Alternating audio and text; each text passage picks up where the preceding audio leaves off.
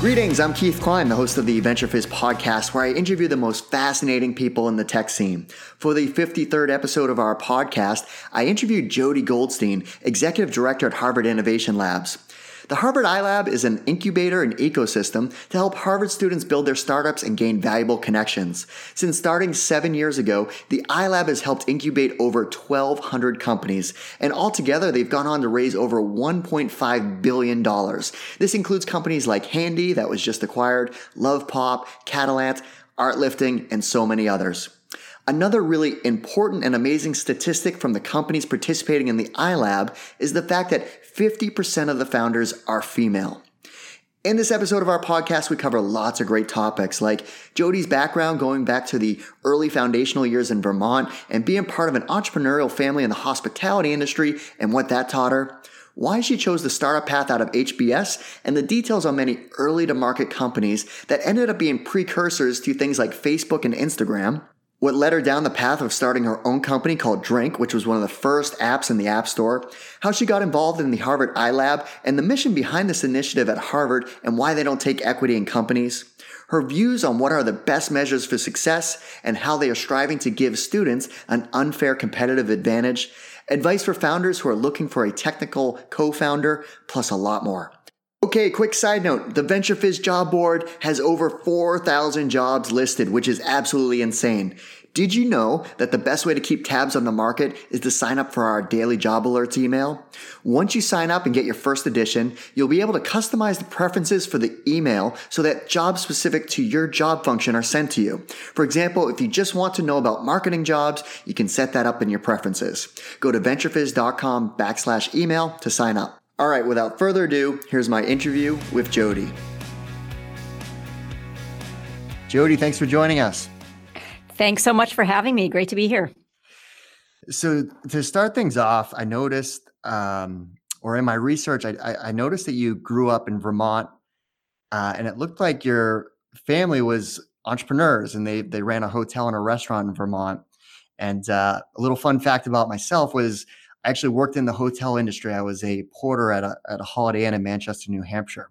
So I wanted to talk to you about your early childhood of being part of this family business. Absolutely. Yeah, they're the original entrepreneurs owning a small business. And it certainly was an unconventional childhood, living in a hotel at a young age. And the parents put me to work also at a very young age. So everything from cleaning the rooms to prepping the food, sweeping the tennis courts, you name it, I did it. But I have to say, growing up in the hospitality industry, so many amazing things you learn about customer service and experience design that I apply every day here at the iLab. I joke that I'm still in the hospitality industry. That's so true. Yeah, I think I learned a ton too, because I did everything from banquet setup to delivering room service to bringing people to the airport, front desk. So I think that was a good foundation of how to relate with people in all different types of situations. Absolutely. When you talk about instant customer feedback, you're definitely getting that. But yeah, it was also really interesting to grow up in a very small town in Vermont with parents as business owners. It was definitely a very different childhood for sure. Mm-hmm. Now, why did you decide to go to UVM? Well, it was my state school, and back then financial aid was not as prevalent as it is today. So it was the only school I could afford to go to at the time. Mm-hmm. But as soon as I got there, I fell in love. I love the size of the school. I love the focus on liberal arts, but I also pursued a business education. I loved Burlington, Vermont, the perfect quintessential college town. So it ended up being a perfect fit for me. And what did you do after school? First job? Yeah. So I wanted to get as much experience as I possibly can in the shortest period of time. And I wanted to get out of Vermont and see the world. and was exploring investment banking tracks, and ended up turning those down to take a job at General Electric, small company you probably never heard of. Yeah, never.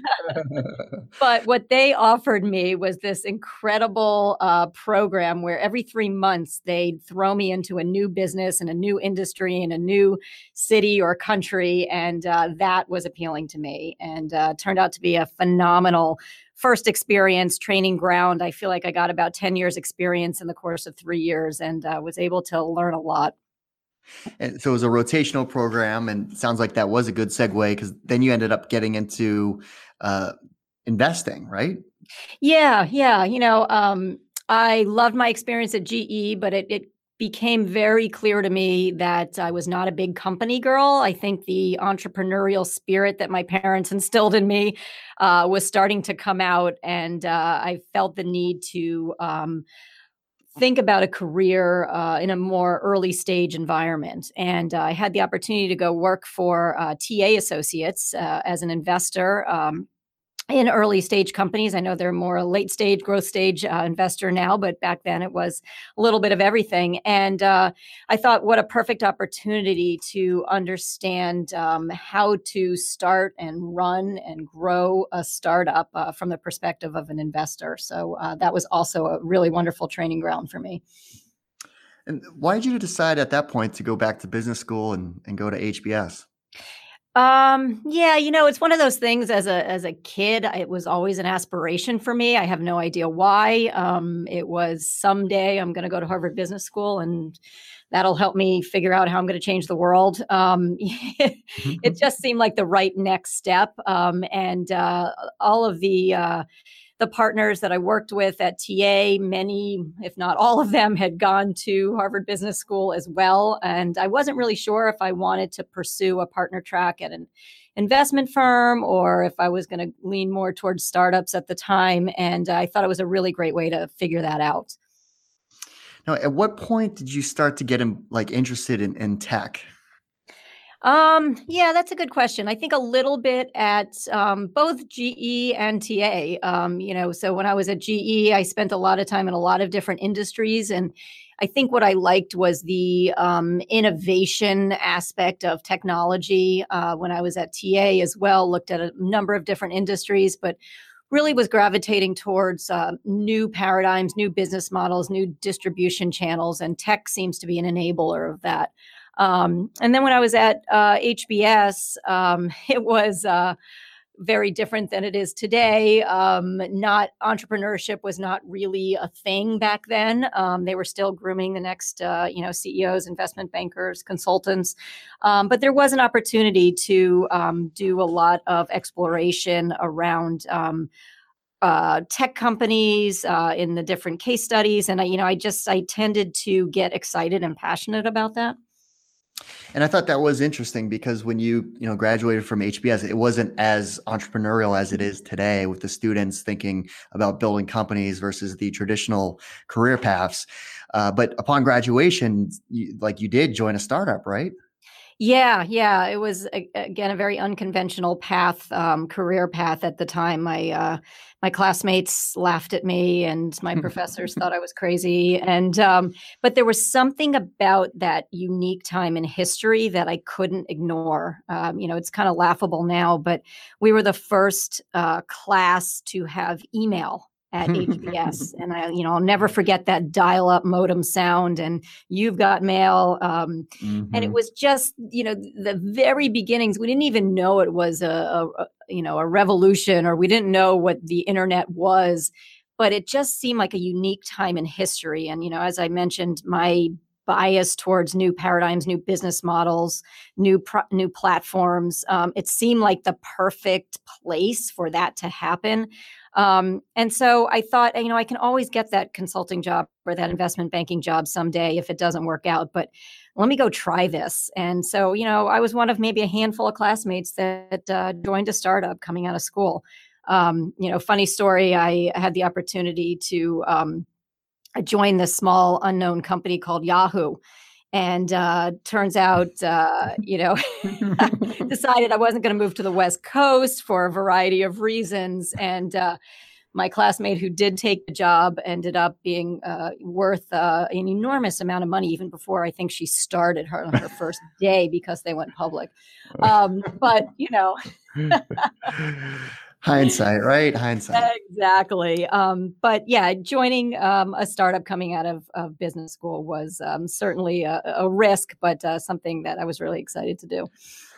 Well, a company that you worked for shortly thereafter, which is one of my fun facts about the Boston tech scene, and we actually wrote a story about this on VentureFizz a couple of years ago, is Planet All. So Planet All basically created the social network, right? It was the first company, the first social network. This was pre Facebook. This was pre space, and so you were part of the team that actually created the first social networking site. I know. And the word social network didn't even exist at the time. It's so interesting, again, hindsight being 2020. At the time, what was so exciting and attractive to me about it was this idea to connect with your network and to be able to update them and have them update you on what they're doing and where they are. And what ended up happening was the people that were on it were so connected and so in touch with each other that it really truly was the first social network. And I know Boston does not get credit for inventing the first social network, but I think your story is right on that it really truly was. The word just didn't exist. Well, even Jeff Bezos was a believer because Amazon acquired it for $100 million in 1998, which I think that is another fascinating side tale of Jeff Bezos could have also owned the precursor to, what ended up becoming Facebook, right? One of the largest tech companies of all time. It could have been part of Amazon if they didn't shut it down just 2 years later, I think. No, absolutely. It, was really interesting because Amazon at the time, early days of the internet, was a small startup as well, but that was growing very rapidly and making a lot of acquisitions. And, at the time, it sounds like peanuts today, but $100 million acquisition was actually quite a large exit back then. But I have to say, something that I'm always, telling our entrepreneurs here is that I really look at it as one of the biggest failures, that financial success is not a metric for what you're measuring yourself on, but about value creation. And what we had, the asset that we had created, was so incredible and first to market. And we had gotten to 1 million users. I think that's why Amazon was so interested in us in a very short period of time. And there were not that many millions of users on the internet at the time. And the saddest thing to me is that they never did anything with it and basically shut it down. And you think about what could have been. And so when I mentor and advise our entrepreneurs, think about what your goal is, and is it value creation? That if it's just financial success, you're probably in the wrong business. Now, a lot of the roles that you held within startups were business development roles. Why do you think you kind of focused in that sector of building a business? Well, the the real answer is when you don't have a technical skill set, you are, and you're the general business person in an early stage startup, you gravitate towards business development. And business development in an early stage startup is the catch-all for sales, marketing, customer acquisition, sort of everything related to that. And so, since I didn't have any technical chops and I wasn't a coder, it was business development. But, as in an early stage startup, you wear multiple hats. And I think that's what I always loved, and why I found myself so attracted to very early stage was figuring out the business model, figuring out the market opportunity, figuring out what that value proposition is my favorite place to play. And, as the startups grow, I think, it becomes less interesting to me. So realized I like very early stage. And so we're going to talk about another company that was probably too early to market, Mobitious. So this was like a precursor to Instagram. I know. I David tell Chang people, if you want to know what the next trend is, just do what what I did 10 years too early or 5 years too early, that I have horrible market timing. But again, for me, it was always getting excited about the idea and that new paradigm. And Mobitious actually pivoted early stage of mobile. And, it was funny because I felt like the internet was getting too mature.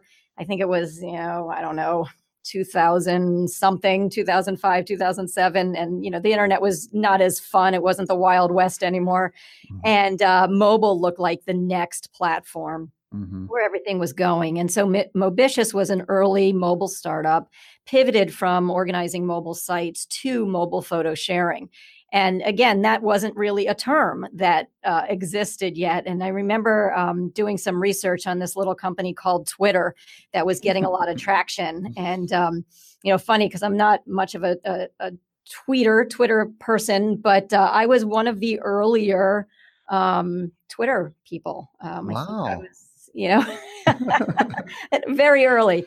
But what I think was really interesting was this idea of sharing photos the way folks were sharing on Twitter. And I remember some of the early, as I was doing my research, some of the early folks on Twitter were people in very remote areas of the country and the world that didn't have a lot of human contact and were just looking to connect with people.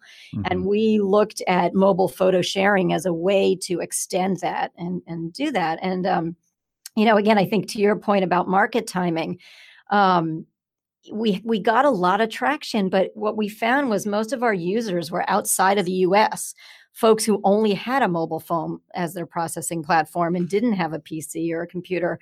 And we couldn't get enough traction quickly enough to get critical mass here in the US because we were too early to market. And then, fast forward a few years and Instagram, it really is a lesson that market timing is so critical to success.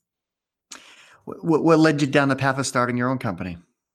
That one was a labor of love. It really came from a personal passion. And, the story that my co-founder and I love to tell is that we were traveling together in Italy and we were partaking in all the wonderful wines at the different wineries and hill towns in Italy and couldn't remember the names of all the incredible wines we were drinking because they were too long and hard to remember. And we had our brand new iPhones and started saving pictures of the labels with our iPhones, and light bulb went off. And we said, wouldn't it be great if there was this opportunity to research, remember, share wines from your mobile phone? And then when we got back, we decided we were going to just do it as a project, as trying to create a product. My co-founder was a product guy.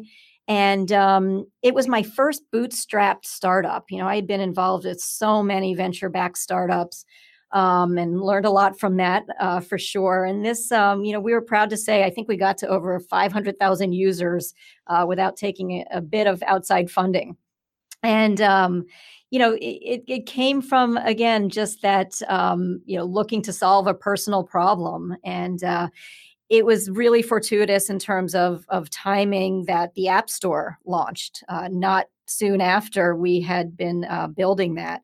And we were one of the first apps in the App Store. Wow. And really wonderful learning opportunity and process to get instant customer feedback and be able to release different versions of our product within days.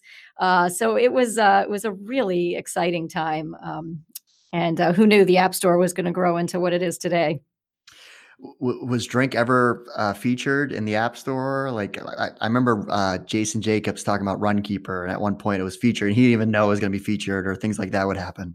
That's exactly what happened. All of a sudden, our servers would crash, and our users would grow at this, exponential rate.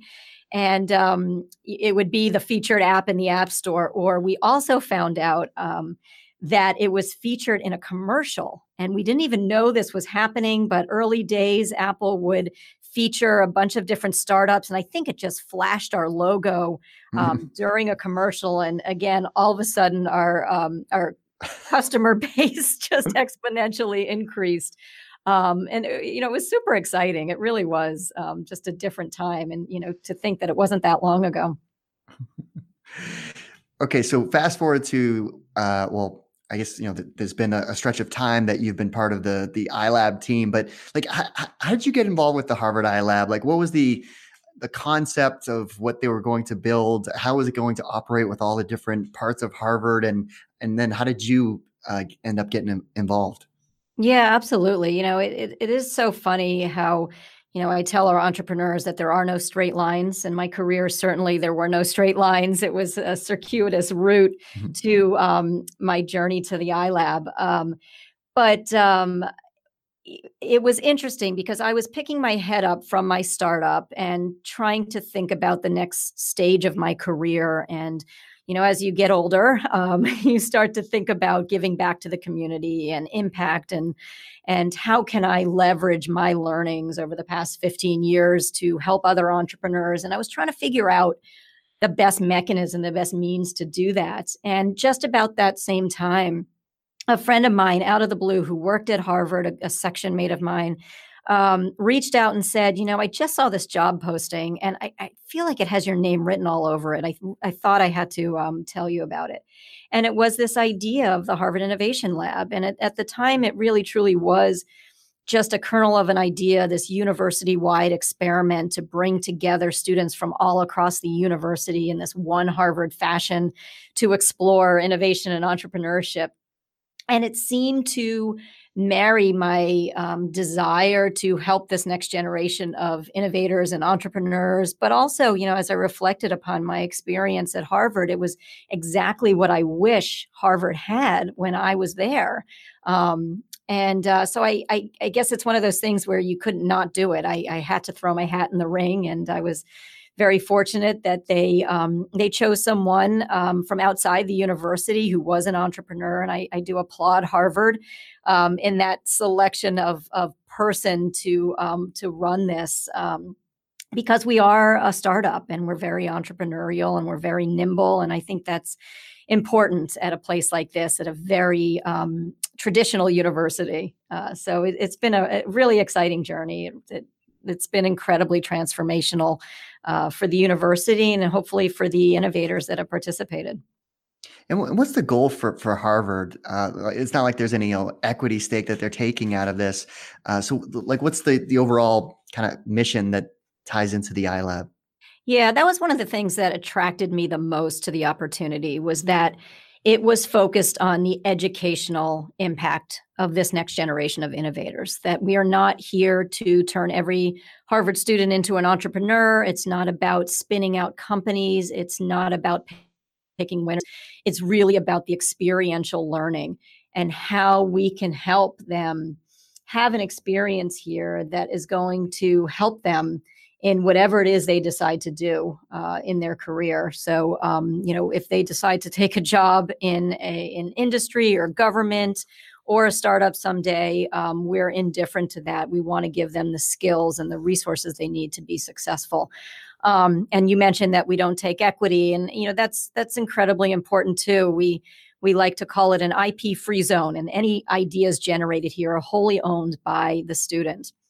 And it was really important to me um, to have complete alignment with these entrepreneurs. That um, I'm not nurturing the idea. I'm nurturing the individual. And if their first venture is not successful, that's okay.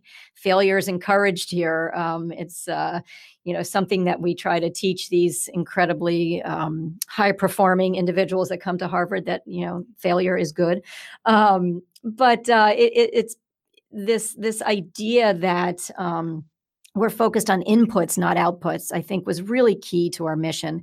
How can we help students put their ideas to use in a relevant way? How can we take what they're learning in the classroom and apply that in a meaningful way that are going to make a difference in the world? So that impact focus is very important to what we do. And how does a student get involved in, like, what can they expect to get out of the iLab? Yeah, sure. I think first and foremost, it's any Harvard student from any Harvard school with any idea at any stage of development. So we're completely agnostic across the board. We want to be as open and inclusive as possible. We talk about top of funnel a lot. We want to get the students in here, whether they have an idea or they have a team, we want to get them comfortable with this entrepreneurial mindset that they can work on ideas and put them to use. So all you need is an ID and that you are a current Harvard student to get here.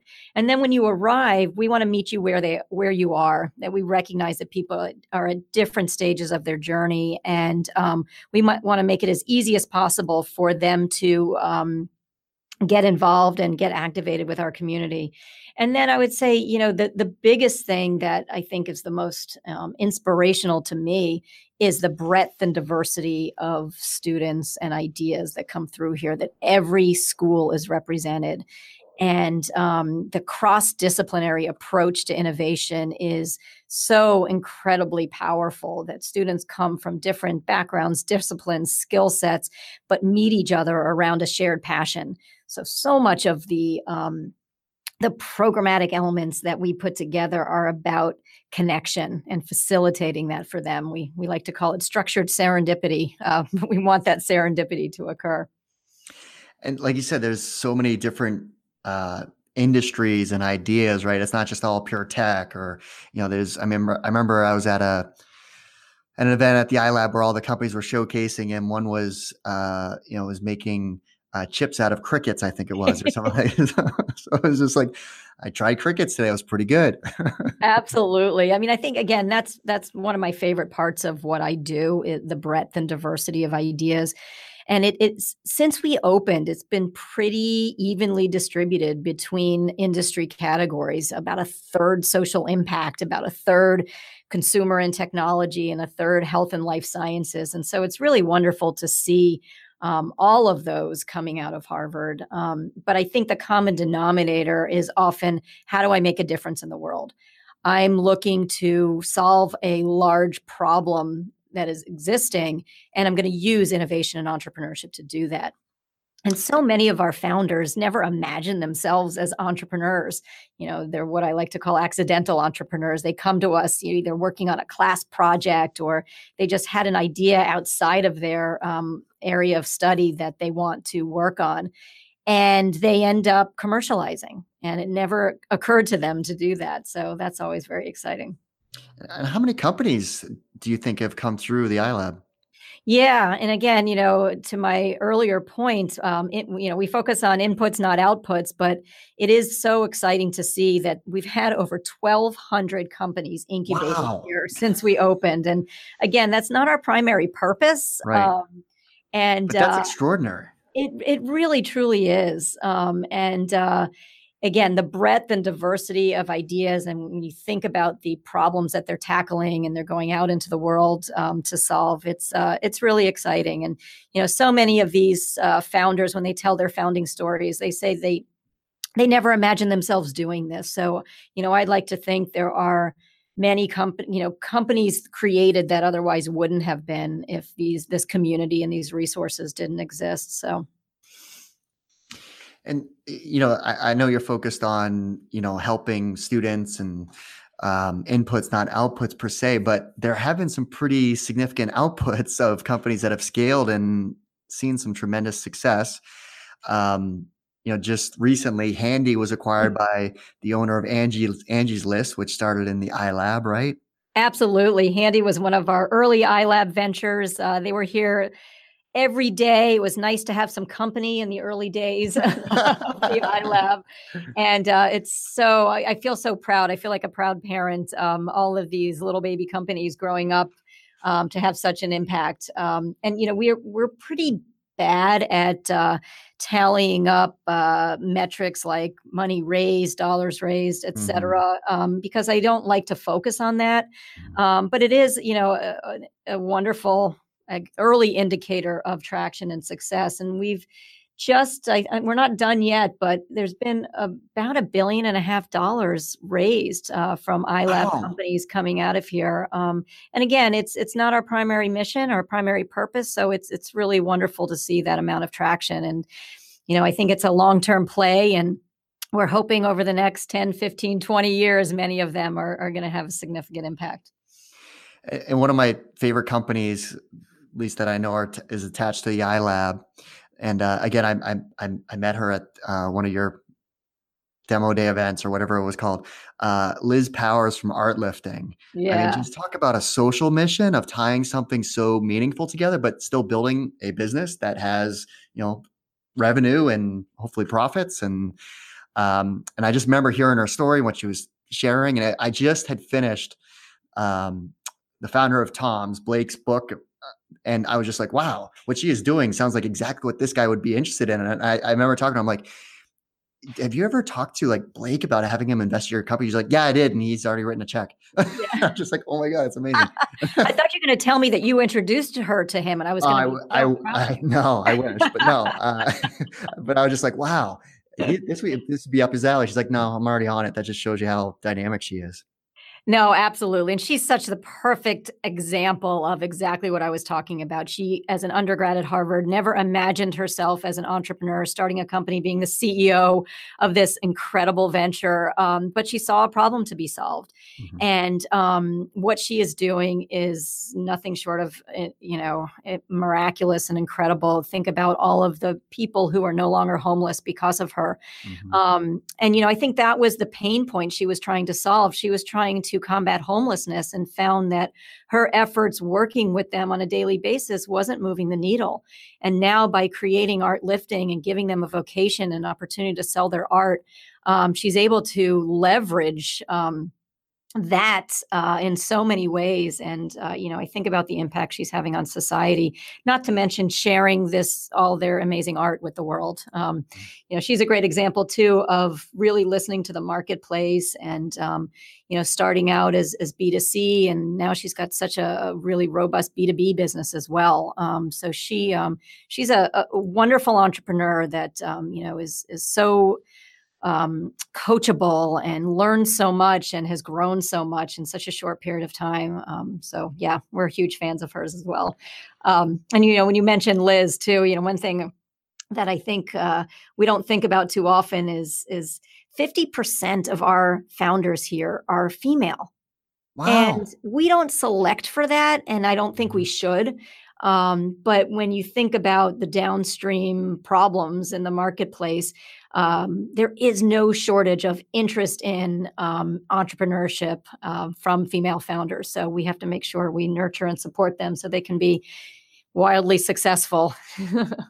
Now, how many years has the iLab been in existence now? We will celebrate our 7-year anniversary in November. So Hard in to believe. those 7 years, how has entrepreneurship on campus evolved?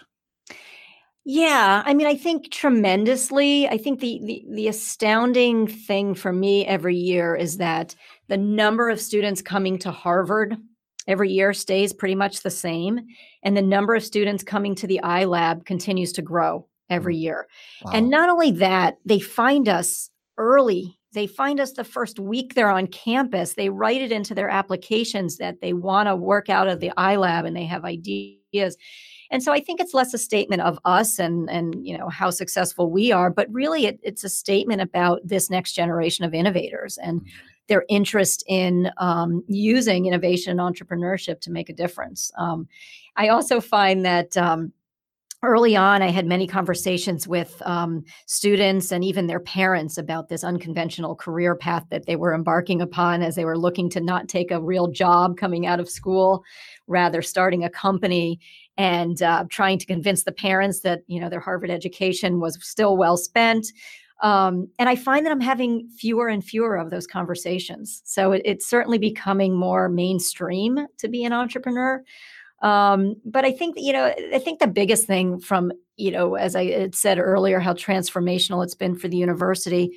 I think this one Harvard notion and this cross-disciplinary approach to entrepreneurship, Harvard's such this incredibly, wonderfully decentralized university, but the best and the brightest are coming from around the world to study here. And if we can facilitate those connections, great things can happen. I think that, Boston's also this incredible place for that as well, when you think about it more broadly. No doubt. And now, how do you advise students on, the company building aspects if they start to say, okay, there's something here? How do you advise them on, getting that right product market fit? Yeah, we try to use more of a case manager approach. We don't believe one size fits all. We want to make sure that we meet them where they are. We use a milestone-based approach. So when students come to us and they are actively looking to commercialize, they apply to our venture incubation program. And again, we're not picking winners, but we're really picking them based on stage of development. And when they enter that program, it unlocks more resources for them, and they have an advisor assigned to them who's going to work with them to help set their milestones and meet their milestones. And then we do it through a series of different programmatic elements. We try not to be too prescriptive. And because they are students, they are not full-time on their ventures. They have other responsibilities as well. Many of our programmatic elements are a la carte, so they can attend industry roundtables and founders dinners and workshops that help them with whatever it is they're working on at the time. But I think by and large, what we are focused on, if we could distill it down, is really asking why. What problem are you solving? And making sure there is a problem to be solved. And why are you uniquely qualified, or is your product uniquely positioned to solve that particular problem? We talk a lot about that, and a lot about the pain gain ratio. What is your unique value proposition? And trying to get them to test that very early and often. And so a lot of the feedback and the resources we're providing are to help them, as I mentioned earlier, to fail early on, to figure out what's working and what's not. And then I think another key component of success for these early stage ventures is building that network and building relationships with all of the community contributors that are so important to their success. And what we want to do is expose them to this curated community of resources very early in the process, so that they have those relationships and they have a higher likelihood of success. We talk about getting them further faster, and I joke that we want to give them an unfair competitive advantage. So that's kind of how we think about the programming and nurturing and supporting them. Now, what about actually, like, if you're a tech company and you're a non-technical founder, like how do you advise them on actually going to find a developer to build your product? Yeah. We have a lot of them coming in saying, I need a technical co-founder. Right. And, I say, okay, I point to, the conference room around the corner. We have a room full of them. Just go pick one. They think it's that easy. Right. And I think that's probably one of the hardest things for a non-technical founder. Mm-hmm. So, a couple different pieces of advice. One is, do as much as you can without building out the product, because your initial thesis might not be what you're going to want to build. And so don't spend a lot of time and money building something that people don't want to buy. And there's a lot you can do with non-technical prototypes and testing that with the marketplace. The second thing is, don't be in stealth mode. Get out into the community and the ecosystem early and often and share your story. Because again, getting back to serendipity, I think, you might find the perfect technical co-founder when you're not looking for them. And, I think one of the most important things is that, the best developers and the best technical folks have a lot of options, and they're getting paid a lot of money to work at Google and other places like that, or well-funded startups. And so early stage startup founders have to rely on that vision and the passion and have to convince people to join them based upon that. And so I think the best way to do that is to share your story and hope to find someone who shares that passion, that happens to have a technical expertise. Well, because I'm sure the pushback you get from that is, well, someone might steal my idea. Yeah. It is funny, even early days of the iLab, people were concerned that we should erase the whiteboards at the end of every day to make sure that no one stole anyone's ideas or brainstorming. And we found the exact opposite to be true, that if you leave your whiteboard up, people might happen upon it and give you ideas and contribute to it and help with the brainstorm. And so, my motto to our entrepreneurs is, if you think it's about the idea, you're fooling yourself. There are not that many new ideas. There are some, and I don't want to discredit them, but it's really about people and execution. And if you don't have the right people or the right execution, it doesn't matter how good your idea is. And so I think sharing as wide and loud as you can. I think it also, every time you get up there to pitch and you tell your story, you learn something, you get feedback, someone tells you something you didn't know before. And that learning curve is so important early in the process. And how do you advise founders that feel like they're getting traction, they're on the right path, and they want to raise money, and maybe they need seed angel funding? So what support do you provide there? Yeah. Again, a lot of it is relationships with the network, and capital is a resource that is very scarce for entrepreneurs, and probably one of the more important resources. But I think a lot of our founders had often spent too much time fundraising, and oftentimes raising more money than they needed at that stage of development. So we try to do in a variety of ways, help them understand the different types of funding mechanisms, some of it non-dilutive, the different types of investors, angel, seed, later stage investors, et cetera, and giving them an exposure to a wide variety. And for some of our impact ventures, obviously, a different path for them. In our life science ventures, how to write an SBIR, lots of grants that they can get access to. So because we're serving such a diverse audience, we're trying to give them exposure to and understanding of different funding mechanisms. But we also have things like funders in residence, and we do VC dinners, and we do panels, again, to help our founders develop those relationships with the funders long before they're looking to raise money. And I think that's incredibly important, because as you know, as many founders know, when you're in pitching to a VC firm, you get one chance. And we want to make sure that they get feedback on their ideas well before they're looking to raise money. So I think that's the advice we try to give them, and then try to resource them in lots of different ways. And what about with gaining first customers, or getting, PR for your company, like things like that? Yeah, we have experts here that help them with marketing and PR, and trying to help them understand how to navigate that world.